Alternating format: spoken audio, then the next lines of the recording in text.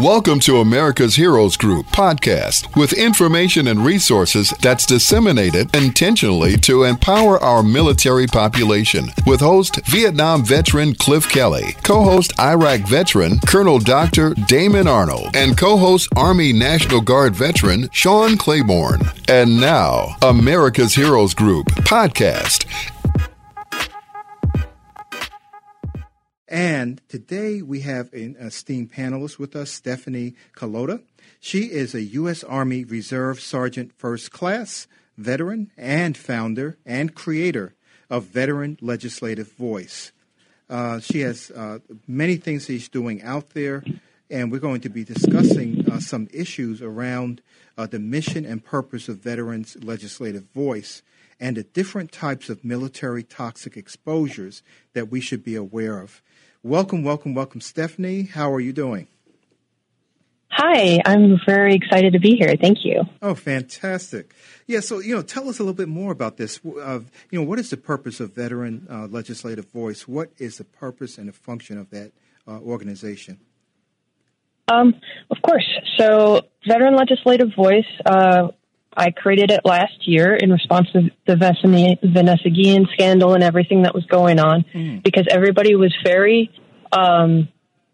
interested in trying to help out and try to put their voice in, especially legislatively, on making their Congress people, fight for bills that's important to them, especially veterans, because many times people in the military, they don't feel they have a voice because they have been shut down so many times, or they're just a regular Joe Schmo, and that happens a lot. So Veteran Legislative Voice is a one-stop shop on finding the bills that you may be interested in, finding how to find your contact information for your Congress people, whether they already co-sponsor a bill or have written a bill or any information, and then what to say when you contact them, how to convince them. I have all of that there in one-stop shop in a group page and a website. And also I'm on Instagram and Twitter.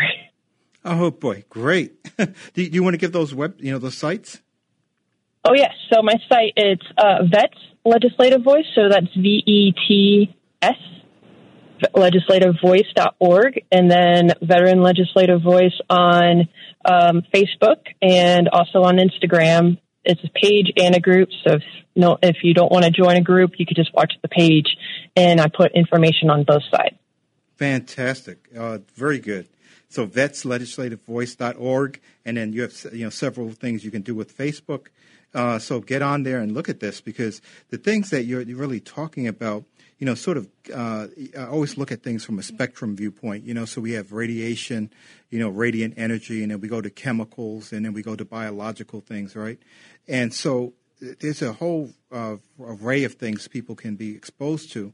But you in particular are talking about these burn pits and the radiation from nuke subs to K2 bases and the depleted uranium and tank armor. There have been, several accidents. And when I was over in Iraq, there was some spillage of depleted uranium with some accidents with some of the vehicles with the guidon systems and such.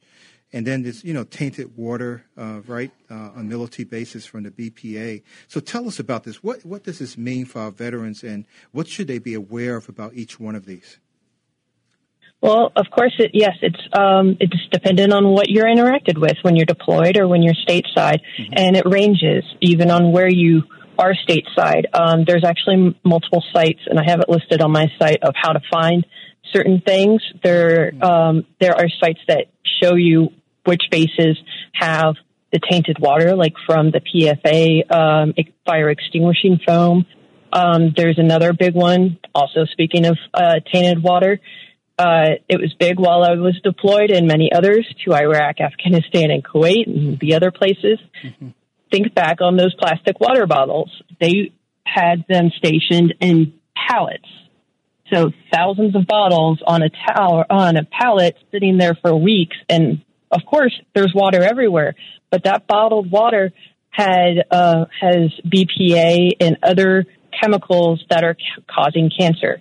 And for example, for one of those, it can cause breast cancer. And military service members are 40% more likely to get breast cancer. And I'm saying this 40% men and women. Wow. Yes. And this study was done by Walter Reed, by the way. By Walter Reed. Oh, my goodness. Yes. Yes. And is that on your website as well? The reference? Yes. Wow. Yes. I'll have that listed there, too. There's another one. As of March 31st, the VA had denied 72% of burn pit claims. And this is including any of the other toxic exposure that's from any of the operations with JWAT in the Southeast Asia corridor. And according to the agency data obtained by military.com, between June 2007 and March 31st of this year, VA processed 15,640 disability compensation claims related to burn pits. And of those, 3,510 veterans had at least one burn pit issue granted. Wow. It is very large. So one of the things that's been happening a lot is that these claims are not being approved, and the VA isn't recognizing many of these conditions as to towards their military experience, to what they encountered to while they were on contract in multiple areas. And so Congress and many other people are fighting for presumptives, just like for Agent Orange, that the VA would recognize presumptive conditions related to their tour in whatever place that they were stationed. Yes. And there are there's multiple bills that list that. There's at least 20 bills right now. The best one, in my opinion, is the Senate Bill 952, and it's also there it is, 2372. It's put in by Senator Gillibrand, which many people have already known her name for other things that she's done for the military, right, and also Representative Ruiz for the House bill. This lists multiple, at least more than 20 different conditions that possibly is related to the experience of toxic exposure while deployed to Iraq, Afghanistan, Kosovo, Kuwait, many other locations. And this is critical President Biden, President Biden last year or 2 years ago had even admitted that he believes that his son, Beau, who is deployed to Iraq and Kosovo, who was also exposed to burn pits, was likely got it from his brain, caused his brain cancer that later killed him. Wow. This is just like astounding. I'm so glad you're talking about this because one of the things I was thinking about when you were talking about the BPA, in bottles, in plastic water bottles, not only was it that they were on pallets, but they were in like 120-degree weather, and sunlight interacting with that, and the heat of that may have accelerated, components in the bottle. I don't know, or caused the release of things into the water. And, 40% increase in breast cancer. I'm still stunned. Yes. Yeah. It's really scary when you look at the numbers. PBS had also said that out of the 2 million service members that deployed to JWAT, almost 780,000 had filed for lung disease. That's 31% of those that deployed. Oh, yes. It was a nasty, nasty environment. I can tell. You probably know. It's a terrible environment. Yes. I am familiar. I was also deployed to Kuwait near at Ashweba, where there is no EPA, and there is all of the oil refineries there. So at night, you will see them burn every color of chemical in the night, light up the sky. You can almost read by it. So those type of things is very astounding, and many people are in fear of dying before their claims are even approved. And it is very scary because then it's also their medical bills, caretakers, because many family members have to take care of them. So there's a lot of different benefits that need to be approved and need to be fought for these veterans. Yeah, because the first time I went over, I was with a mechanized infantry unit, and they were grinding the sand into a powder. It was almost like walking in talcum powder, and we were breathing all that stuff in. And every time you had a little bit of a sandstorm, it would pick that stuff up, and you were breathing that stuff all night. It got into everything that you had. And we call it the muck, right? Because everyone was developing some sinusitis behind that. And then also, we had, I was a Black Hawk helicopter, flight surgeon, and we were around these helicopters and the fuel pumps. And in both situations, both the, ground and in the air, the generators had to be above ground because they would be too heated if they could not put them into the ground. So we had generators sitting on the surface, pumping out all this fuel and everything else that God knows what was coming out of them. We were exposed to that stuff. Yeah, I was deployed and working on the military ships. So there's these giant ships that are the size of aircraft carriers that can actually deploy an entire brigade of cavalry. Cavalry brigade. And so that many tanks inside an enclosed location, and you're breathing in all those fumes, and it's a jet engine. So it's the fumes you're taking in, the heat, anything else that's already there. It's just astounding. And then not only that, with the tanks, many of the tanks that was deployed to Iraq had depleted uranium in the armor. And one thing that I do know of is those tanks that were battle damaged, we sent them back to the States. There are many people that had their hands on, climbed all over, and processed these tanks with depleted uranium exposed in the armor. Oh, my goodness. Yeah, So they're not even assigned to an armor unit or a cavalry unit, and they're exposed to it. Yeah, because that's so interesting, because we had one tank that was really, destroyed, and it was a lot of problems with it, and the guidon system broke and all that. And they had to sign something about we were exposed to depleted uranium.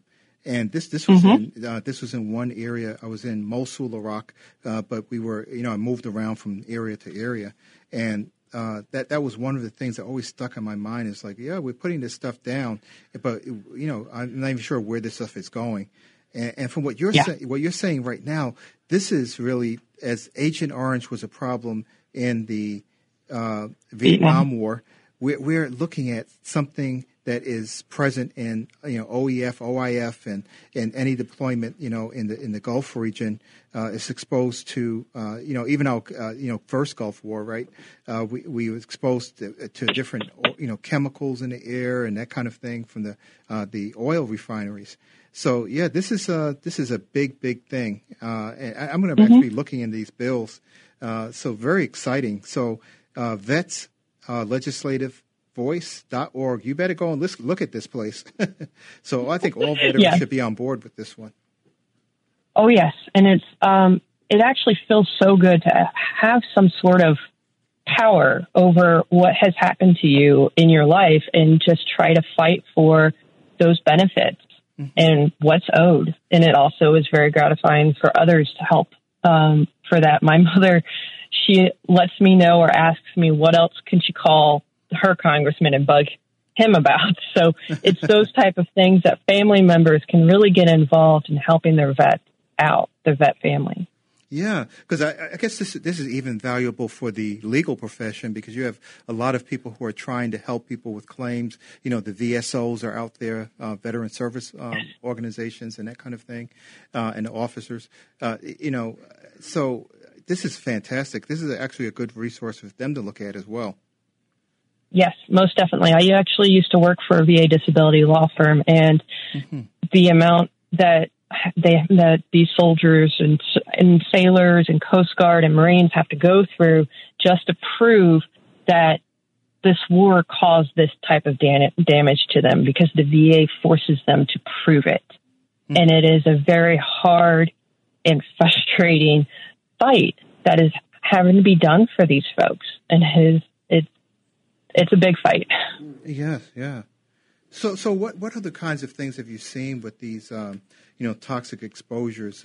Where do you think this is going? And, when is this legislation, sort of coming forward? Because you were mentioning Senate Bill 952 and House Bill 2372.